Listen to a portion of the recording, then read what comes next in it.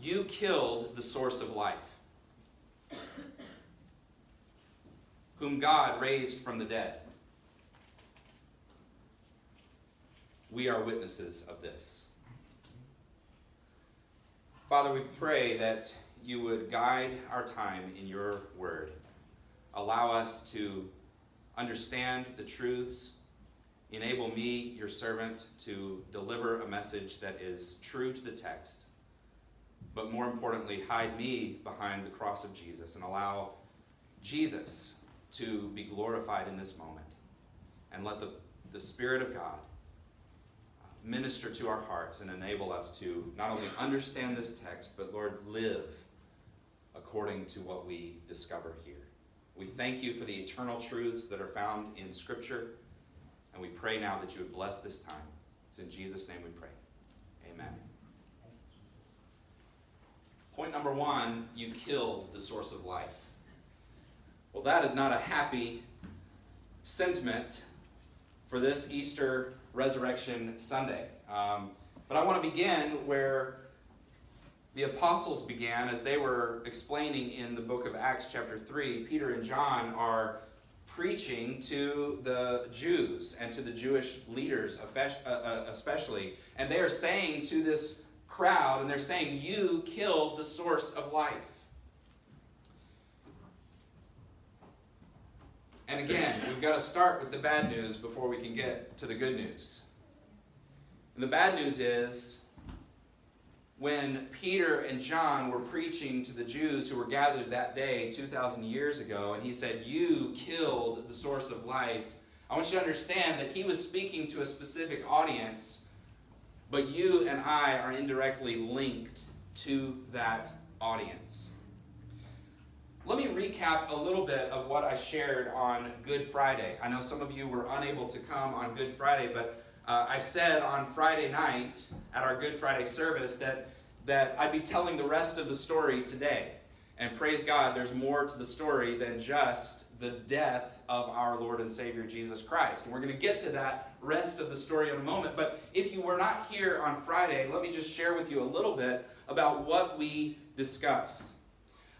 On our Friday service, I mentioned that the cross of Jesus is evidence in my mind and in my heart that Jesus is who he said he was. That Jesus is truly the Son of God. And the reason why I say that is because it is virtually undisputed, even by scholars and skeptics today. People who have studied the New Testament even longer than I have as a pastor. There are skeptics who have studied the New Testament, trying to find loopholes and problems with it. And they have come and they have said that Jesus of Nazareth, there was a historical figure who approximately 2,000 years ago died on a cross, a Roman cross, in just outside of the city of Jerusalem. The skeptical scholars will grant that those facts are true. And so with that background, we have to think, okay, so if that is true, then what is the significance of that? Why does that matter for us today? Well, the reason why it matters is because if Jesus truly died on the cross 2,000 years ago, then that means something about who he is. That tells us something about his character. It tells us, first of all, that maybe he was a liar. Maybe he was a liar.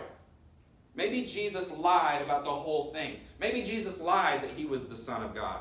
Maybe Jesus lied that he was the Messiah. And there are some people today that believe that maybe he was a liar. All right? But as I look at the cross tells me something different. The cross tells me that Jesus, if he was a liar, then he stuck to his lie through circumstances that none of us would have been able to endure. If Jesus lied, then that means he had a crown of thorns jammed onto his head. He had a flogging that would have killed most people.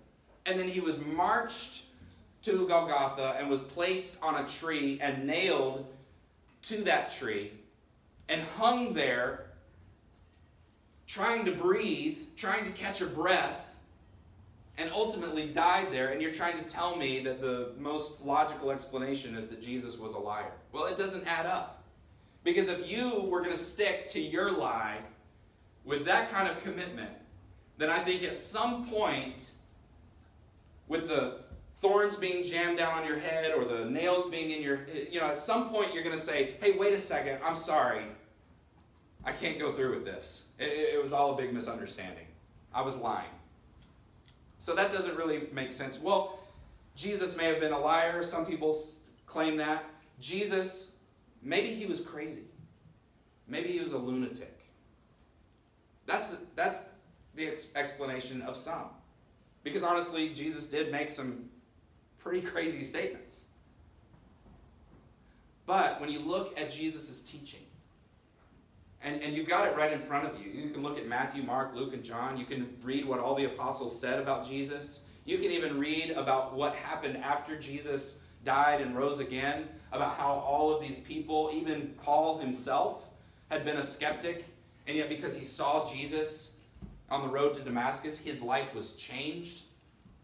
You can read about the centurion who literally was being unpatriotic to his Caesar when he saw Jesus die on the cross and he said, truly this man is the Son of God. I mean, he could lose his life for making a statement like that.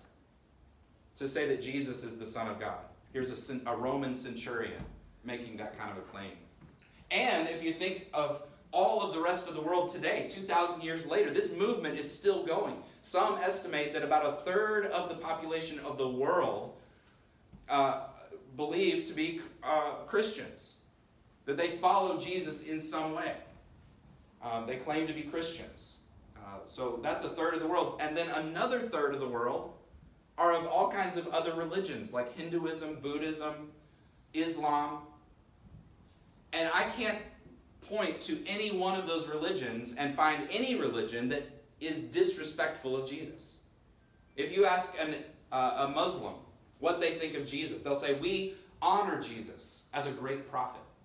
If you ask a Hindu or a Buddhist what they think of Jesus, they're going to say, we revere Jesus as a great guru.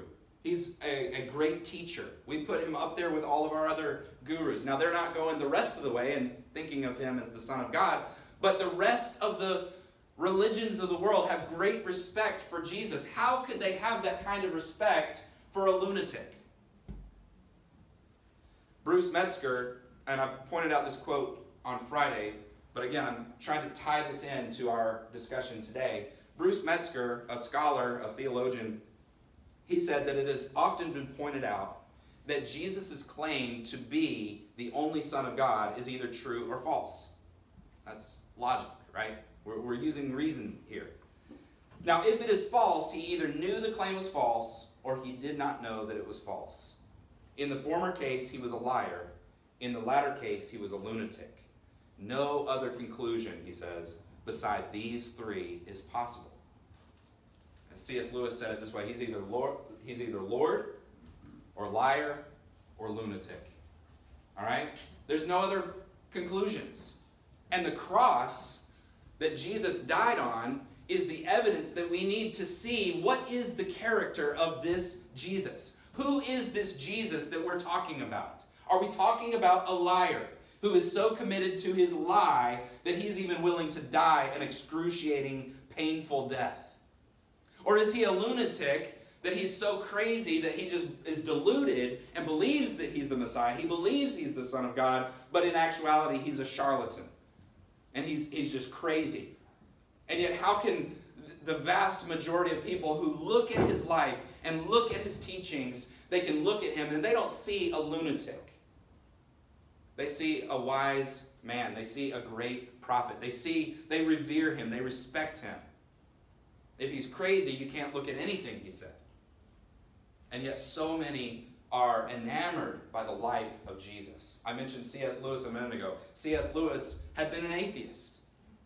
And yet, because he looked at the Gospels, he saw the life and death and resurrection of Jesus, and as a result, he could conclude no other thing but that this truly is the Son of God. And I understand that maybe some of you are not yet ready to accept that Jesus is the Son of God, but I have to ask you to look at the cross. Look at what Jesus did on the cross, and look at his life leading up to the cross, and see that he cannot be a liar. He cannot be a lunatic. We must accept him as Lord of Lords and King of Kings. Yes. Amen. And so with that in mind, I bring you back to Acts chapter 3, verse 15, where shortly after Jesus died and rose again, Peter and John are standing in front of a big crowd. And they say to them, "You killed the source of life." See, Jesus truly is the Son of God. He really is the source of life. It says in Colossians 1, verses 15 and 16, that he, Jesus, is the image of the invisible God, the firstborn over all creation, for everything was created by him in heaven and on earth, the visible and the invisible, whether thrones or dominions or rulers or authorities, all things have been created through him and for him. Jesus. All things that are created, everything that has breath, everything that has life, even the inanimate objects, everything has been created by Jesus, for Jesus, through Jesus. It's for him, his name. It says in the very first verse of the Bible, in the beginning, God created the heavens and the earth. And then it says, verse 2, it says, the Spirit of God was hovering over the waters. And then in verse 3, it says, then God said, let there be light. And in John chapter 1, we read that in the beginning was the Word. See, God spoke the world into existence. And in John 1, that eternal Word is given flesh. It says, in the beginning was the Word, and the Word was with God, and the Word was God. That's referring to Jesus. And in fact, in verse 14 of John chapter 1, it says, the Word became flesh and dwelt among us, and we beheld his glory as the one from the Father. And so, as we look at Jesus, we see that he truly is the source of life. So if we think of Jesus as Lord of Lords and King of Kings, and we see him as the source of life, then brothers and sisters, and anyone who is not a Christian, I have to ask you to take a hard look at this phrase. Because it wasn't just the Jews, it wasn't just the Romans who crucified him. You may not have been the one to jam that crown of thorns down on his head. You may not have been the one who had the hammer who nailed that nail into his hands and feet. But you are every bit responsible for killing the source of life. And I can think of no other more colossal blunder than the mistake you and I made in killing the source of life. Have you ever done something stupid? And I'm talking about things that you just wish you could take back, and maybe you regret it. Well, this is one of those things. It's not just one of those things. This is the supreme blow up. This is the kind of blunder that is just so messed up that there is no recovery.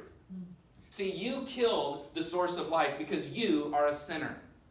You and I are sinners who have disobeyed God. We did not acknowledge God. We didn't care about God. We would have just minded our own business and gone on our own way apart from God. And that's who we are. We've sinned. The Bible tells us that all have sinned and fall short of the glory of God. And so we are lost. We are dead in our trespasses and sins, as Paul says in Ephesians chapter 2. So we are dead. And by the way, if you are dead, there's no way you can bring yourself back to life, right? There's nothing that you can do to earn your salvation. There's nothing you can do to pay for the sins that you committed. You killed the source of life. There's no coming back from that. You made that mistake. You disobeyed God. You broke his laws. You violated his will. And as a result, you deserve the death penalty. That's what you deserve. You killed the source of life. I killed the source of life because of my sins. If there was anyone in this room who had never sinned, then I could look to you and I could say, hey, except for you. You didn't kill the source of life. Congratulations. I'm so glad for you. But no, we have all sinned. I can promise you, husbands, wives, I mean, if you just jab your partner right now, you acknowledge, you know that they have sinned, okay? There's no question they have sinned. Your children, they have sinned. Your children could probably tell us some stories. We have sinned. So this is just an objective reality. It's just the human nature. We are sinners. I heard somebody once say that the doctrine of total depravity, meaning that we're just hopelessly lost. The doctrine of total depravity is the one verifiable evidence from Scripture that you can see on the nightly news every single night. I mean, we are living in a world that is without hope. We are living in a world, not just your sins and mine, but we live in a world that is racked by wars and disputes and anger, mental illnesses, natural disasters. All of that is a result of sin. It is a huge mistake for us to live in sin. Your sin will destroy you. This is the kind of thing that you don't just regret. You fall on your face and cry out for help. This is a colossal blunder. You killed the source of life. Let that sink in for a minute.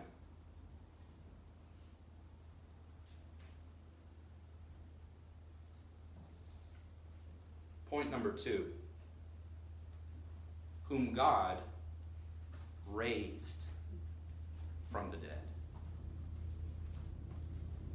All right, I need to see some smiles on your face when I read that one. Whom God raised from the dead. You blew it. You made a ridiculous choice. You sinned and violated God's law and rejected him and dishonored him. And you put Jesus on the cross because of your sin. Not sure what that was, but something's going on here at the front. But the wonderful news, and I guess you could say the plot twist here, the plot twist is that God raised him from the dead. See, you killed the source of life, but God raised him from the dead. Amen. Man, that stupid regret, that dumb thing that I said, or that silly, argument I got in that I wish I could take back. I mean, those are things you wish you could take back, and sometimes you see those, forgiveness and you're restored in these silly blunders that we make throughout life. But this one, there was nothing we could have done. There's nothing we could have done about it. We are all sinners. We all deserve the death penalty for our crimes against God. But God raised Jesus from the dead. I like to watch movies. Some of you like movies. I really have been enjoying all of the Marvel Universe movies, okay? You don't have to say amen on that one. But I love the Marvel superhero, action movies. Iron Man, there's like 3 of those. There's Thor and a couple of movies for him. And I mean, there's just all these movies that have come out, and every one of them has been a smash hit. I mean, they've just been blockbuster kind of movies that everybody is talking about, even beforehand and after and everything. I was, our kids obviously are too young to watch those kinds of movies, but they love those action figures. They love those because they know the stories. Maybe they've read a comic book or they've seen the stories in a coloring book or something like that, and they know the stories. And the thing about a movie like that, the reason why we like it so much, although not so much with the most recent one, is that there's always hope. Something is going to happen and the heroes are going to win, right? There's always a moment in the movie where the bottom just falls out and everything is going wrong. I mean, aliens are coming down from the skies. People are fighting, and it just looks hopeless. I mean, the enemy has discovered some secret weapon, and it's just like terrorizing the whole. It's not just like a couple of people are in trouble. It's the whole city, or in some cases, the entire world. Everybody is. You can't make the stakes any bigger. It's just this colossal, problem. And the reason why we love these movies is because against all odds, Iron Man will come in, and Thor will come in, and all these superheroes will come in, and they'll start working together for the first time, and all of a sudden, they are victorious. And the movie resolves. And we all clap, and we leave the theater, and we're like, oh, that was such a great movie. Because there was this giant problem, and the heroes solved it. Well, do you realize that almost every movie plot is the same? I hope I can share this. My wife likes Hallmark movies. All right? I'll be honest, I like a couple of them as well. Okay? My friend Erin is in one this afternoon on Up TV, by the way. Just a shout out to her. One of my friends from college is in one of those movies. So we're DVRing that so we can watch it. But, Hallmark movies, it's a completely different genre, but it has the same plot. Have you ever thought about that? I mean, a Hallmark movie, or really any kind of romantic movie, there's usually sort of this interest, like people are interested, this man or woman are interested in each other, they go out on a few dates, but then there's a big problem. They get in an argument. There's just this big, huge mess of the relationship, and now all of a sudden everybody is, trying to figure out how to salvage and put back together the pieces of this relationship, and it's just rocky, and everything is going horribly, and then that's the problem. But then there's a big solution where the couple come back together, and they finally resolve their differences, and they work through it, and it ends on this happy ending. And I recognize not every movie has a happy ending. Some people today are trying to push the envelope a little bit because they're like, well, that's not really real life. But that's the kind of story we want. And that's why so many movies have that same plot. I mean, there's like the beginning, and then there's the problem, and then there's the resolution to the problem, and then roll the credits. Right? It may be a romance, it may be a superhero, it might be an action movie, whatever it is, there was a big problem. You can't even see what the solution is going to be, but then somehow it's resolved. Well, the reason why I say this is because every movie, almost virtually every movie, gets that plot from our story. They get the plot from our story because everybody has this desire within us that if there's a problem, we want to know what the solution is. We see the horrors of life, and we see the problems around us, and we want to see what the resolution is. We want to see what the solution is going to be. And we see this in our movies over and over again because this is a deep-seated hunger of all of humanity. We want that story to conclude that way. And what we're seeing in the story of Jesus is the supreme plot twist. We're seeing the greatest example of the resolution of the story, that things are resolved. It's more spectacular than a Marvel movie. There's more love on display on the cross of Jesus and the resurrection than in a Hallmark movie. There's more to it. It's a great story. Amen. Colossians 1:19 and 20, we read, "For God was pleased to have all his fullness dwell in his Son Jesus, and through him to reconcile everything to himself, whether things on earth or things in heaven, by making peace through his blood shed on the cross." Do you see that word reconcile? That he is reconciling everything to himself, it says in Colossians 1.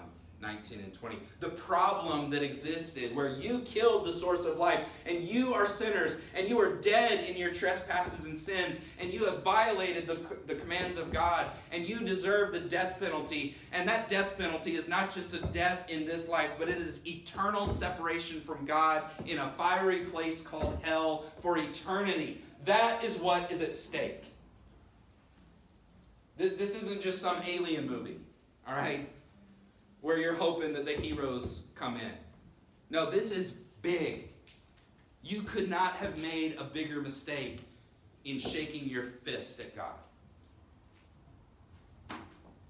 And yet there could not have been a better solution or reconciliation than what Jesus did by offering himself, that he made peace through his blood that he shed on the cross. I love the passage in Philippians 2 where it says in verses 8 through 11, Philippians 2, 8 through 11, that Jesus humbled himself by becoming obedient to the point of death, even to death on a cross. And can you just imagine? I mean, we've talked about how Jesus is the Son of God. That's what we believe. He's the Son of God. And he died. I mean, that's a big thing. It's not just like, I mean, this is the Son of God dying on a cross. He humbled himself. He made himself available to us. Took on flesh so that he might die in our place. And listen to the plot twist in Philippians 2, 8. It says he humbled himself by becoming obedient to the point of death, even to death on a cross. For this reason, it was for the reason of him being willing to submit himself to the tortures and excruciating pain of the cross, that it was for this reason that God highly exalted him and gave him the name that is above every name, so that at the name of Jesus, every knee will bow in heaven and on earth and under the earth, and every tongue will confess that Jesus Christ is Lord, to the glory of God the Father. That's an amazing plot twist. I mean, Jesus was dead. When you die, you don't come back from that. And you know what? You were dead. You were dead in your sins, according to Ephesians 2. You're dead. You don't have any hope. There's nothing you can do. You can't write God a check and say, hey, yeah, just keep a little something for yourself. And just hope that he'll kind of look with favor on you. No, you're dead. There's nothing you can do. But this amazing plot twist, this turn of events where there's this huge, colossal problem, but then God, in his sovereign plan, raised his son from the dead. Point number 3. We are witnesses of this. All right, I'm not just telling you what the Bible says, which that's why you came, that's why we're here, that's what we do here. We talk about what the Bible says, but I'm also telling you what many of us, and myself, what we've experienced. See, you killed the source of life, whom God raised from the dead. We are witnesses of this. We are witnesses of the fact that Jesus is alive. Amen. Okay, so what we find here in this message that Peter and John give to the Jews 2,000 years ago is he's saying, you killed the source of life whom God raised from the dead. And he's saying, we are witnesses of this. Now, Peter and John were eyewitnesses. But nevertheless, you and I, if we have placed our faith in Jesus Christ alone and asked and repented of our sins and asked him to forgive us of our sins, then you and I, those of us who have faith in him, we have experienced his resurrection. Because we have been given new life. We have been raised to walk in a way that is full of life, abundance of life, eternal life. Amen. And so we have witnessed this. See, it says in 2 Corinthians, well, first of all, let me say, Jesus even said this to his disciples before he died and rose again. He said to them, he said, because you have seen me, you have believed. Blessed are those who have not seen and yet believe. You and I are not eyewitnesses. We didn't physically see Jesus die on the cross and rise again, but we see that it is a reasonable assertion to say that Jesus did die on that cross, and that because we believe him to be the Son of God, that he did in fact rise from the dead. And Jesus is saying to his disciples, he says, because you have seen me, you have believed, but blessed are those who have not seen and yet believe. And that's why our whole relationship with Jesus is dependent on faith. It's by faith. It's by believing in him. And that's why we read in 2 Corinthians 4:6, for God, who said, let light shine out of darkness, has shown in our hearts to give the light of the knowledge of God's glory in the face of Jesus Christ. Let me read that again. It says, for God who said, the same God who spoke the world into existence, the God who said, let light shine out of darkness, that same God has shone in our hearts to give the light of the knowledge of God's glory in the face of Jesus Christ. So if you have faith in him, then not only can you be absolved of your colossal blunder, of your sin that separates you from God, not only can you be forgiven of that and reconciled and restored to our Creator, but you can become a witness. You can become one who testifies to the fact that Jesus is who he says he is, and that he is the Son of God, that he died on a cross and he rose again. You and I are witnesses of this. We believe this to be true because the same God who spoke the world into existence has spoken it into our hearts. And you can have assurance of faith that you are one of his witnesses. It's amazing because that word witness is the word that we get martyr from.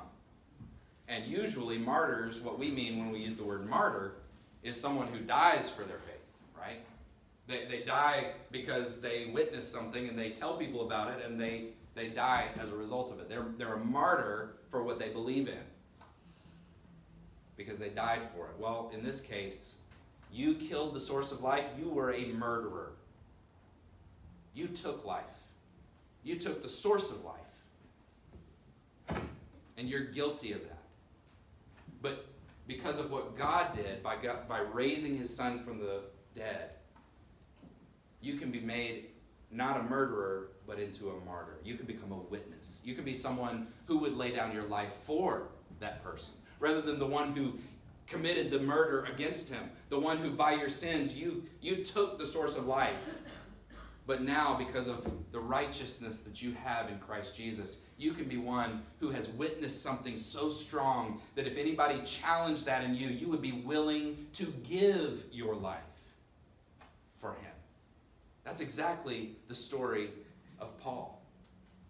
Remember, he was trying to kill all the Christians. He was trying to stamp out this newfound faith. And yet when he met Jesus, whom God raised from the dead, when he met Jesus, he changed from a murderer to a martyr. He changed from someone who wanted to take the life of Jesus and the Christians who followed to someone who was witnessing of the life of Jesus.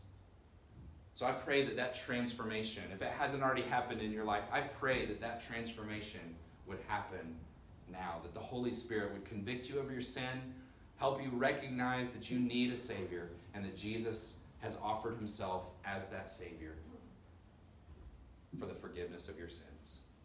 That you would become a strong witness, ready to give your life if necessary, to spread this good news to the rest of the world. So let me pray for you. Father, we thank you for your love, and we thank you for the wonderful gift of how you raised your Son from the dead. You sent him to die on the cross. You knew he would. And Jesus, you didn't send him by force, but Jesus went willingly. And so we thank you for this wonderful sacrifice that was made on our behalf so that we might be made right before you. Lord, help us to be bold witnesses to the truth of this news that Jesus is alive. He is risen. And we thank you that we get to share and partake in the blessings of the glorious resurrection. Lord, help us to walk in new life. Help us to walk in a manner that is worthy of our calling, that we would walk as Jesus desires us to walk. Lord, help us to set aside the things of this world and walk as Christians ought to walk, in love and grace and mercy. And so we pray, Lord, for the people in this room. If they are lost, if they are far from you, Lord, I pray that you would draw them close to yourself today and help assure them that by faith they can trust in Jesus as their Lord and Savior even today. And we pray this in Jesus' name. Amen. Amen. We're going to stand and sing, and as we sing, I just want you to meditate and reflect